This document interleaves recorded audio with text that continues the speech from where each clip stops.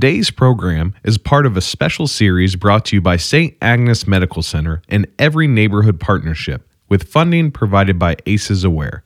Together, we are working to raise awareness about the effects of adverse childhood experiences in hopes of building a healthier community and a brighter future for our children.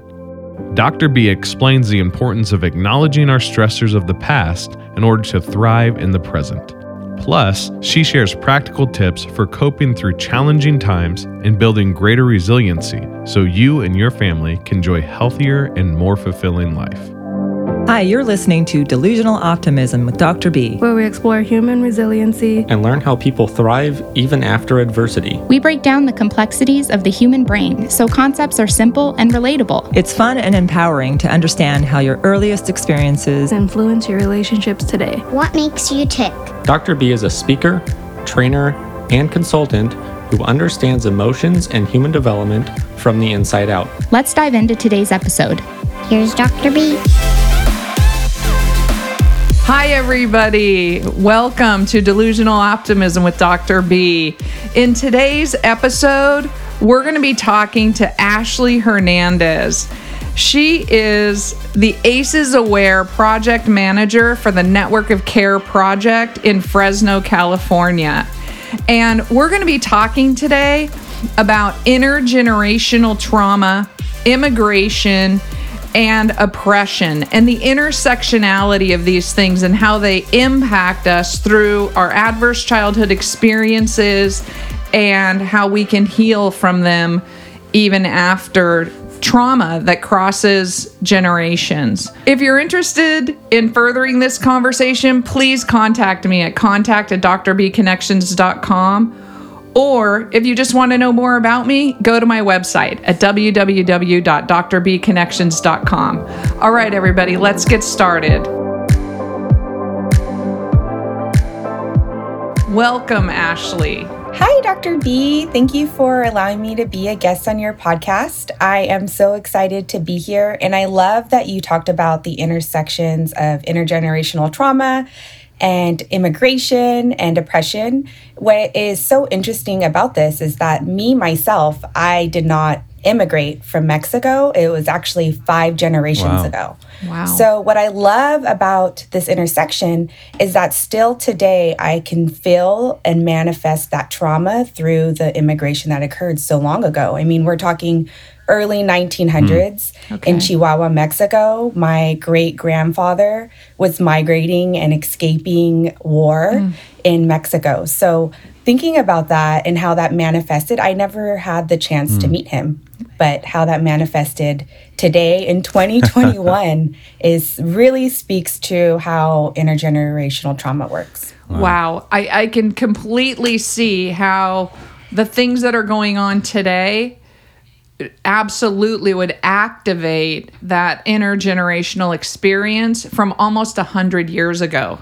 Like it's classic, and how important it is that we have the ability to have open, honest conversations so we can heal and just acknowledge that there's an impact on us, that's okay. And it really honors the person who made the journey, who made the first journey, because even though you never got to meet this person, this relative of yours, they live on through you and all the people in between you and him. Yeah.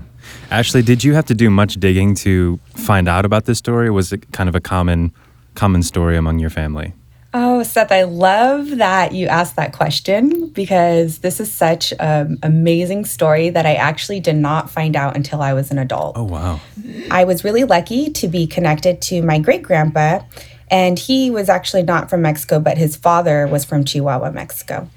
And during Thanksgiving one day, we were sitting at the table, and I knew that we were coming towards his end of life, so we were already preparing for that. But what I wanted to know is just a little bit more about my history and my ancestral roots. Where is my heritage from? You know, a little bit more about our story from Chihuahua, Mexico, because I'm so far removed from 5 generations ago. And he was like, well, let me tell you. And it ended up being like a 6-hour, 5-hour conversation. But what he told me was actually that his father and great-grandfather were from Chihuahua, Mexico, and we come from a long line of horse breakers. So I know that we would find wild horses and then tame them and make sure that they were able to ride. And during the Mexican Revolutionary War, Pancho Villa actually came to Chihuahua, Mexico. And Chihuahua, Mexico is very famous for their like canyons. And he wanted to hide there, but when he found my great-great-grandpa, my great-great-uncle, he wanted them to be a part of his team so they could break horses. So they ended up reluctantly joining him. They didn't want to. They were forced and ended up fleeing him and trying to escape being a part of this war by immigrating to Texas. Wow. But when they were in Texas, they realized that there wasn't a lot of work available for them. And they ended up coming to California to become migrant workers and go from picking cotton in California all the way up to Washington to pick apples. So that's how we ended up in the small town of Corcoran, California. And my grandmother and mother were born there. Wow. So when does the movie come out? Because that needs to be a movie. That sounds amazing. Wow. And where are you located right now? I actually live in San Luis Obispo County in a small little town called Templeton. It's near the beach. Yes, Wow. it is. Much it's closer than Fresno to the beach. But That's awesome. And what is your day-to-day look like? What do you do there? Well, I'm very lucky to live near the beach, but unfortunately, when you live next to it, I feel like you don't go to it as much. I feel like some of my family and friends from Fresno visit the beach more than I do. But my day-to-day is basically just working. I have a beautiful family, my husband, Martin, and my son, Noah. He's 4 years old, and he is about to start kindergarten soon. So we're preparing for kindergarten. That's great. So one of the things that we know about adverse childhood experiences and trauma, in particular intergenerational trauma, that we often don't highlight as much is the trauma from the past. And like you're talking about here, 5 generations ago, impact every single generation a little bit differently. So the stories shift and change, but the trauma is shared and passed forward.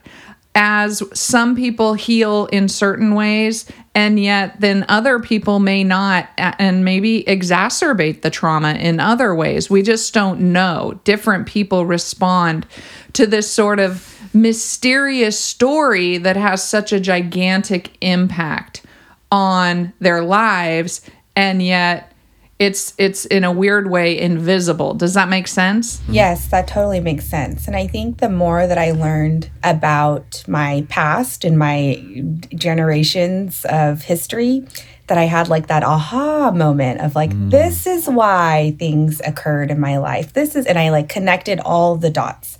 I actually like drew a genogram and I'm like, okay, this person's from here. And I'm like in this chart of all the trauma and things that we've all experienced, both on a systemic level and then an interpersonal level. Wow. Okay, so that's so awesome because it speaks to what I love to say around story, is that when we know our story from others and from ourselves and we're able to put it together to describe our lives, that's such a healing part of everything. And so to make it a visual, document in a sense is really so powerful. And we had a little brief conversation, and you know how I feel about babies because, I'm just a baby head.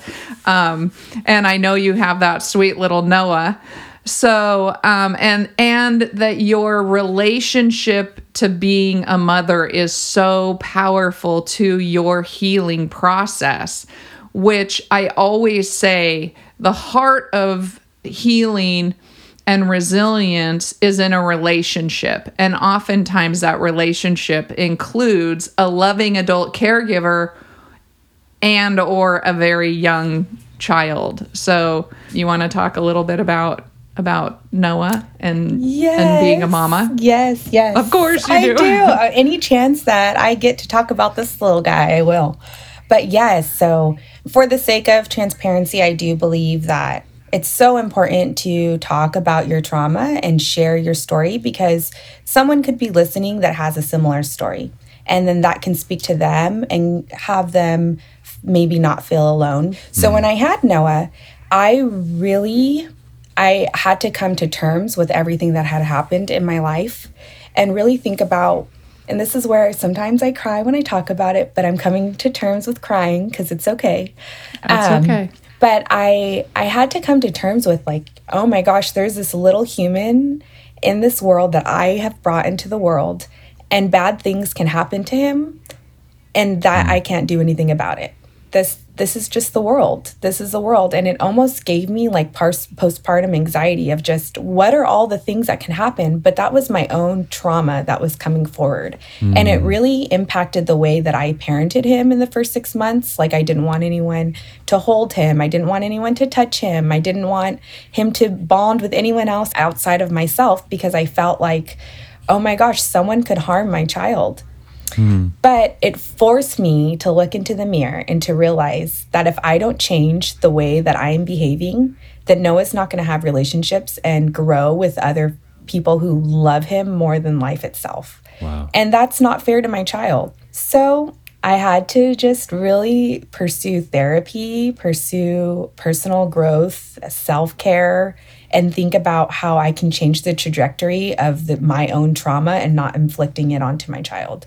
And I'm not perfect. I mean, I see it manifest in different ways all the time, but at least I'm at the point where I can recognize it, process it, think about where it came from, and hold space for myself to let that be okay, but try not to do it again. Yeah, thanks for sharing that, Ashley. Yeah. I'd like to back up just a second for those people out there that are like, hold on, what is this intergenerational trauma thing? How does that work? Why is that a thing? Et cetera, et cetera. Could you speak on that a little bit and kind of catch those people up to speed? So for those of you trying to like really wrap your head around this idea of, oh my goodness, how in the world can past generations who experience trauma impact my present life or my present relationships? I don't get that. Well, it does, because who we are comes from what we experience and who we love and who love us. And so all of those things get tangled together, which is a good thing because that makes us all who we are. However, those people who love us and who we love and who have had their own experiences, sometimes, pretty much always, have their own story, and it often includes some trauma. Sometimes really very, very complex trauma, especially when, and I want to add this into our conversation, especially when it includes certain kinds of oppression that are really systemic. They're not even necessarily just, the obvious kind of oppression that we can attend to, that we can pay attention to, like, oh, I'm so sorry that happened. But the kind of oppression that actually lives in the world in an invisible way to a lot of people. So intergenerational trauma is what we carry forward through our loving relationships and our just any relationships that we then experience and live out someone else's experience. And so we all have a version of what our ancestors' trauma, looked like, felt like. I often share about my mom being like she wasn't even 2 years old when her mama died. There's no way that she could then be a mama who was raised without a loving mama. Like that's her intergenerational trauma being carried forward. Thank you so much for being honest and brave enough, Ashley, to share about your ACE score and that, that it's high. And Bruce Perry and Oprah Winfrey just wrote a book, and it's coming out in the next few weeks or something, called What Happened to You? instead of, what's wrong with me. It's a flip of the switch in terms of all these things in the world happen to us, and it doesn't make us bad people or make something wrong with us. We can this is the resiliency and the optimism of the world, is that with enough support, we can heal and we can be aware and have really cool conversations with people so that it doesn't have to be a secret or it doesn't have to be negative. We can flip it over into making it into a positive story about who we are and then what we want to pass on to our littles, like Noah. And whoever, and then the next generation, because someday you'll be the abuela. Yeah. I know. It's so wild to think about. Yeah. I love that you talked about oppression and how that intersects with trauma, because I definitely can see that in just every single line of my ancestral history. For example, my like I mentioned, my great grandparents moved to Corcoran, California, and there it was the farm workers and the farm owners. So there's definitely a divide between where you were in terms of socioeconomic class or socioeconomic status, and even the opportunities that were granted to people then. So when I look at like my grandma, she was in school and she tells me that her shoes were always, she'd have the same shoes for 3 years. She showed me a picture of her in like the 3rd grade. Her little dress has all these missing buttons and it's just all dirty. And I think about her going to school, and she tells me she had to learn English through school. And the way that she learned is whenever she spoke Spanish, her teacher would slap her in the mouth and put her desk outside in the cold. Oh my. So think about, and how I can relate that to my experience now is I wasn't taught Spanish. And I'm like, Grandma, you are a Spanish translator in the hospitals as your profession. Why didn't you teach me Spanish? And she's like, oh, mija, you don't know? Like, I thought I was doing you a favor by not teaching you Spanish because I thought maybe you would be treated differently and I didn't want you to be treated like me. And I'm like, Grandma, that is a benefit. I could make more money by knowing Spanish. I need to know. But you look at that trauma and how that just came through towards different generations. Still today, as someone who's 3 generations later, I'm experiencing that through her. So that's one scenario in which that intergenerational trauma shows up. What are some other areas that you find in your personal life that are perhaps a little bit more subtle, or just you're beginning to realize are affecting your day to day? So I'm really getting into like holistic healing, because I think that everyone's experience with trauma is a journey, and no journey looks the same. For me, anxiety or feelings of trauma really come through my body. I can feel my heart beating. My throat feels like it's filling up.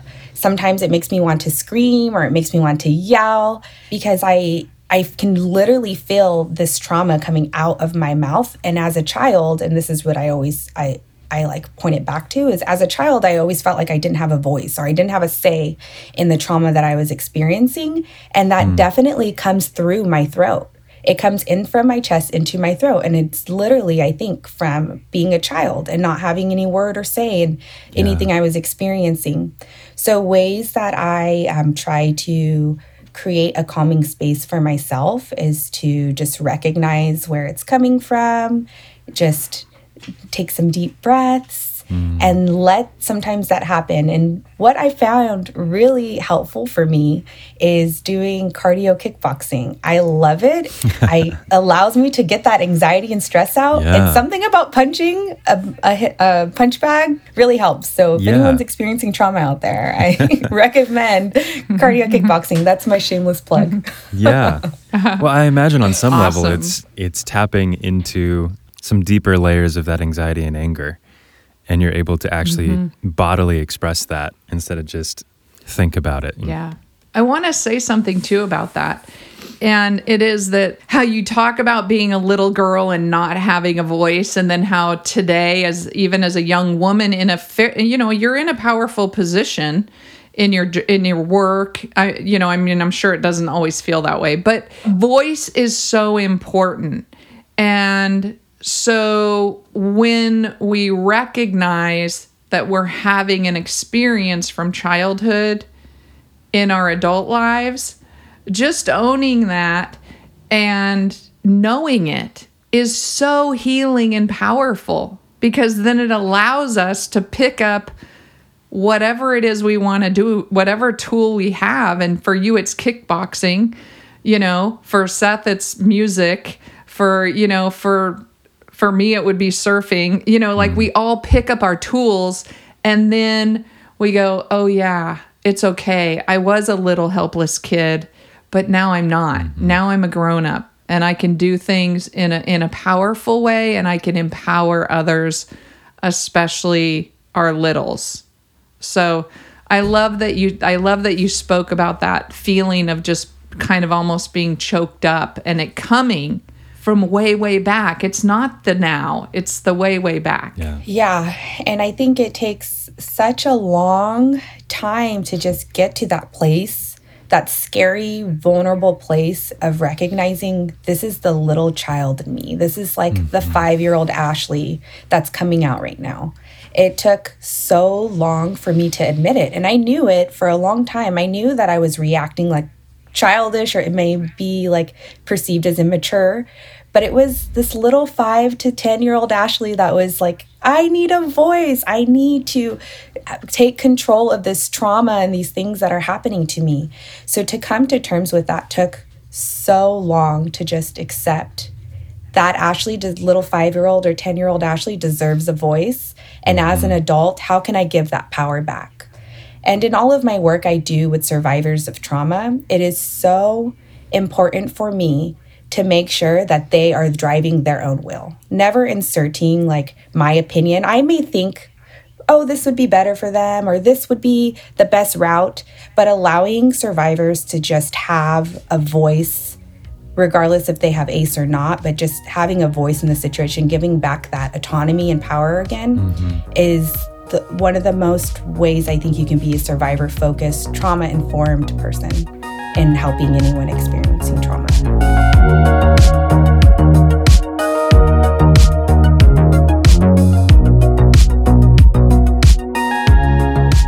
I want to make a comparison.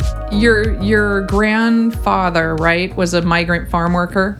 Yes. Your grandfather was a migrant farm worker, and they moved to Corcoran, California, and then traveled up and down the western United States in order to pick cotton and apples and probably lettuce and in between. So what's interesting, and this is what's so important to understand about disparity and privilege and power and difference, is that my father migrated during the Dust Bowl.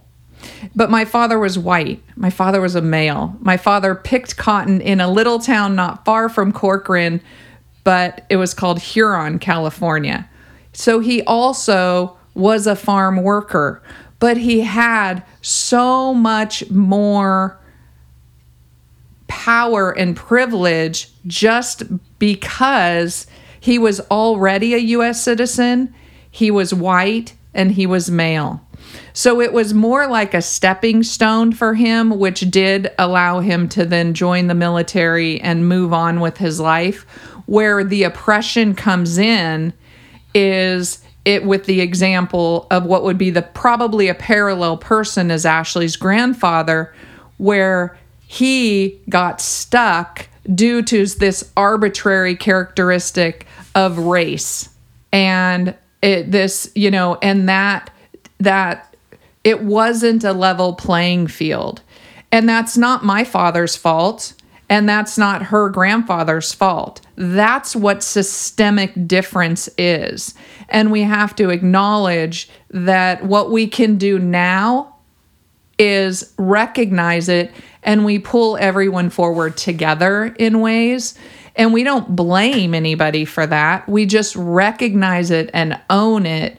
And that's how we move away from oppressing groups that are marginalized based on something that's arbitrary, like race or gender or sexual orientation or gender identity or religion or, you know, anything that's different or viewed as different to dominant culture. Right. I think that's such an important point of getting rid of the blame game. I mean, it's my grandma grew up in Denmark during Nazi occupation, and so she doesn't tell a lot of stories, but there are a few that I've heard that are just no child should have to watch that happen, and that has shown up in a lot of repressed anger and just repressed emotion in general in my family. And yes, it's frustrating that I can't connect with certain family members on a level that I want to connect with.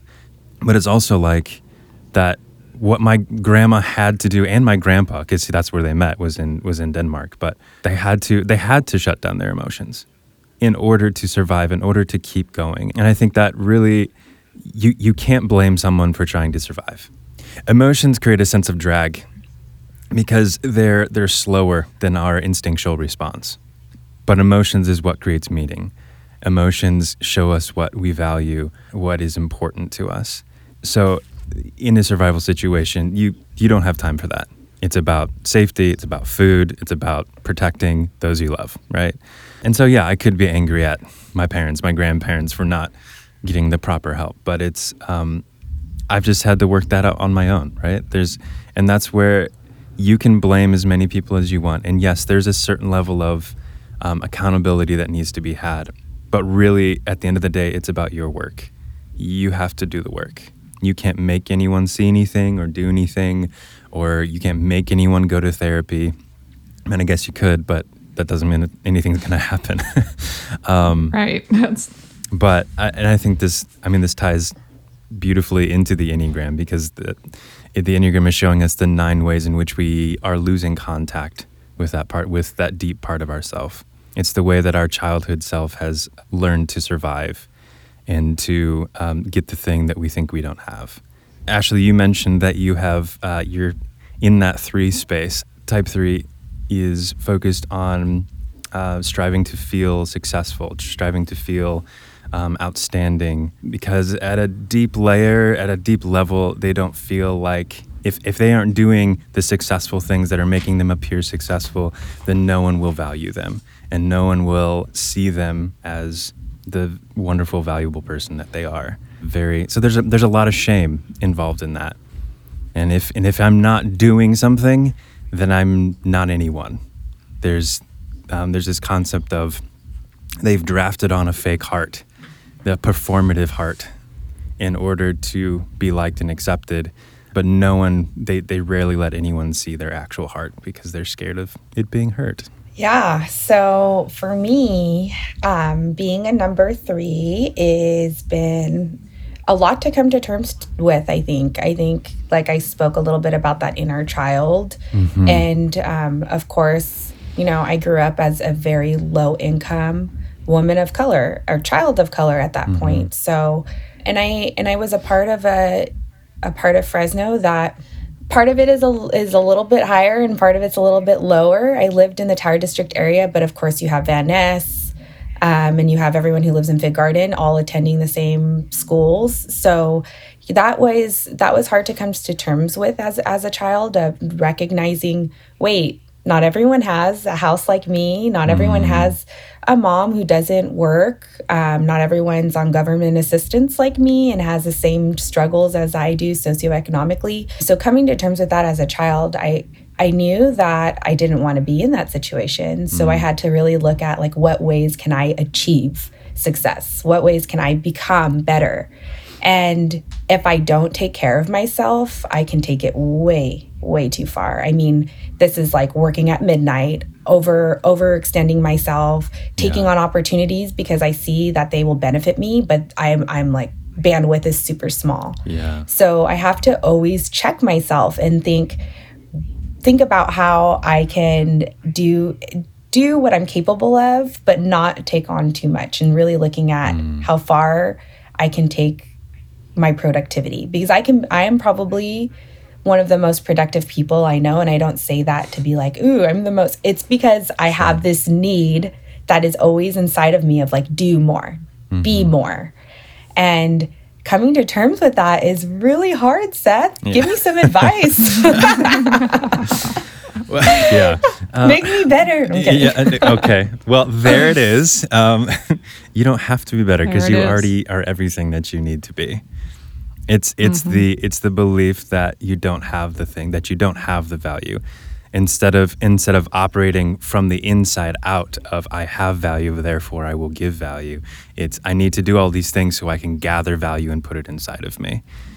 And it is threes have this low grade anxiety, which is representation of that connection to the point 6 of I have to keep moving and like all these moving pieces, and if anything drops, then that means my value drops. I do want to make a point, sorry, because I feel like what I said about government assistance and not feeling good enough might come off as if like I think it isn't good enough. So I think it's important to make a point. From an objective point of view, yes, you're right. Being on government assistance, there's nothing wrong with that. But from your subjective point of view as a small child, without all the information that you have now, that's how you perceived it. And again, we can't blame you for perceiving it that way. That's how we all grow up. That's how we develop our enneatype, is because we don't have all the information that we have now. And so we just make a decision that makes the most sense at the time. And for you at that time, it's just like I need to not appear to be this way. And then there really are biases around government assistance that are not thought out, that are systemic. They're systemic biases. Then there's a reason that women with young children need government assistance. And that government assistance actually is a gigantic advantage to our culture and our world, because it allows women to provide resources to children that they're taking care of in ways that they wouldn't be able to if they had to leave them or take them with them to work. And we had a conversation about this, how your grandmother took her babies to work in the fields. And I know that story because it's a common story in the Central Valley, where we have, we're the breadbasket of the world. And oftentimes babies were cared for in the fields as their mamas and their grandmas and worked. So this is, again, that story of oppression and intergenerational trauma related to gender, and how this particular responsibility of taking care of children is imbalanced and has landed on women. And then we make women feel bad that we're helping to support raising all of our children. I mean, in the world where we think children are children, we need to be taking care of all of our children. And we support women and men to do that, I'd like to see that shift in our world. Yeah, I totally think that we should shift our way of thinking around those who are receiving government assistance. Like, I can speak first-handedly.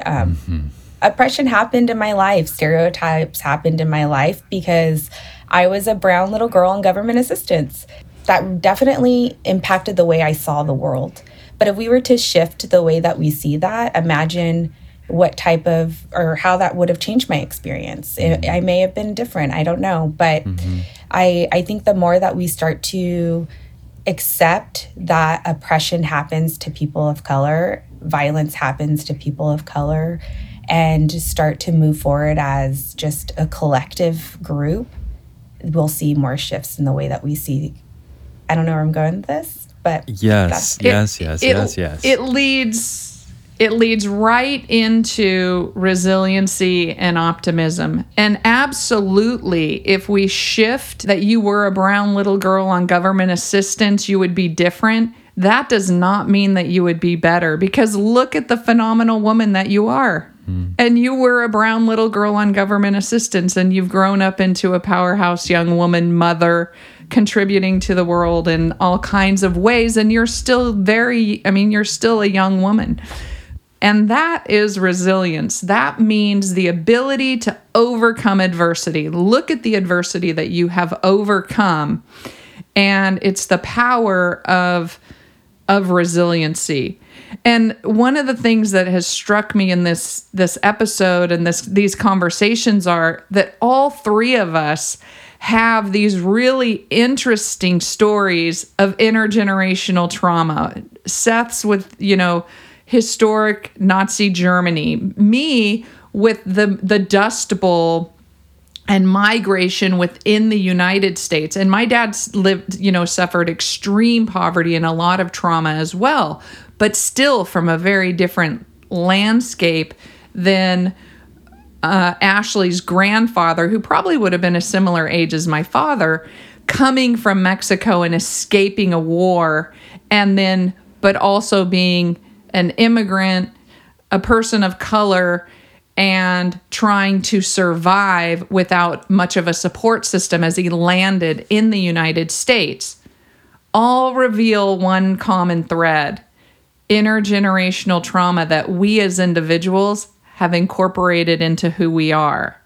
And now, as resilient adults and people, we get to say, wow, that's so cool that we have these different experiences, but look at how we interact with each other. And really, the little things like the color of our skin is so irrelevant to our relationships and our thoughts and our minds together as friends and coworkers. Ashley, thank you so much for hopping on today, and thank you for doing your work, for dealing with the intergenerational trauma that's showing up in your life. It's amazing, and definitely an inspiration for a lot of people out there. Could you give the people out there one way in which they can start working on discovering the intergenerational trauma and how to start working through it? I think Dr. B touched on, it's not about what's wrong with you, but it's about what happened to you. So really owning that story and just coming to terms with it, facing it in the mirror and telling yourself that no matter what, you're going to take one day at a time, to take one step at a time, and just keep plugging along. And no matter where you are in your journey, be proud of that, because we all have healing at different ways. Mm-hmm. And thank you, Seth, for sharing your story. That was an amazing story too. And it really is so powerful that there's so much information and depth within each of us as individuals that we really barely scratch the surface in our relationships. Yeah. And so what's important in terms of resilience, we already know, is relationships, and finding the people who love us and who we can love, and who then create that circle of support. And it has nothing to do with our physical characteristics. It's all about our emotional sides of being human. All right. So with this, thank you so much, Ashley, for being here. Seth, it's always great to see your beautiful face on Fridays.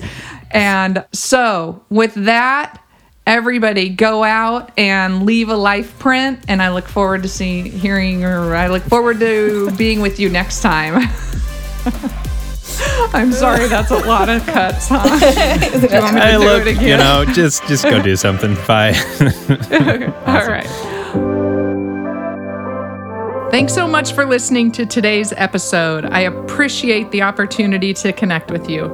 If you're interested in booking a training, I'd love to hear from you. You can reach me at my website, Dr. B Connections. There's a big button that says, book a training with Dr. B. It's that easy.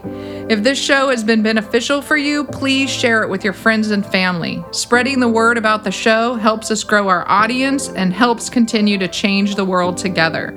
Again, thanks so much for listening to Delusional Optimism. Now, go leave a life print.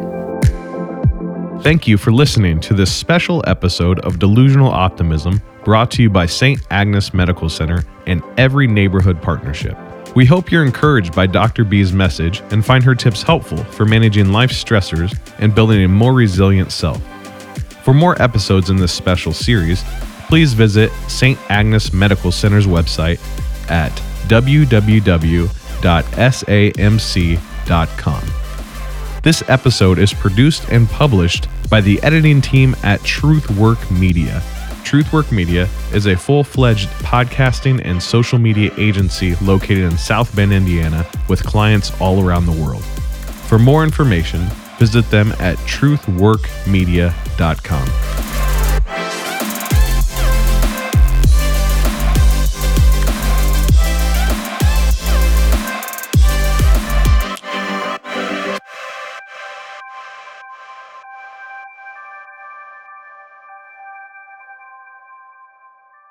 These materials and all discussions of these materials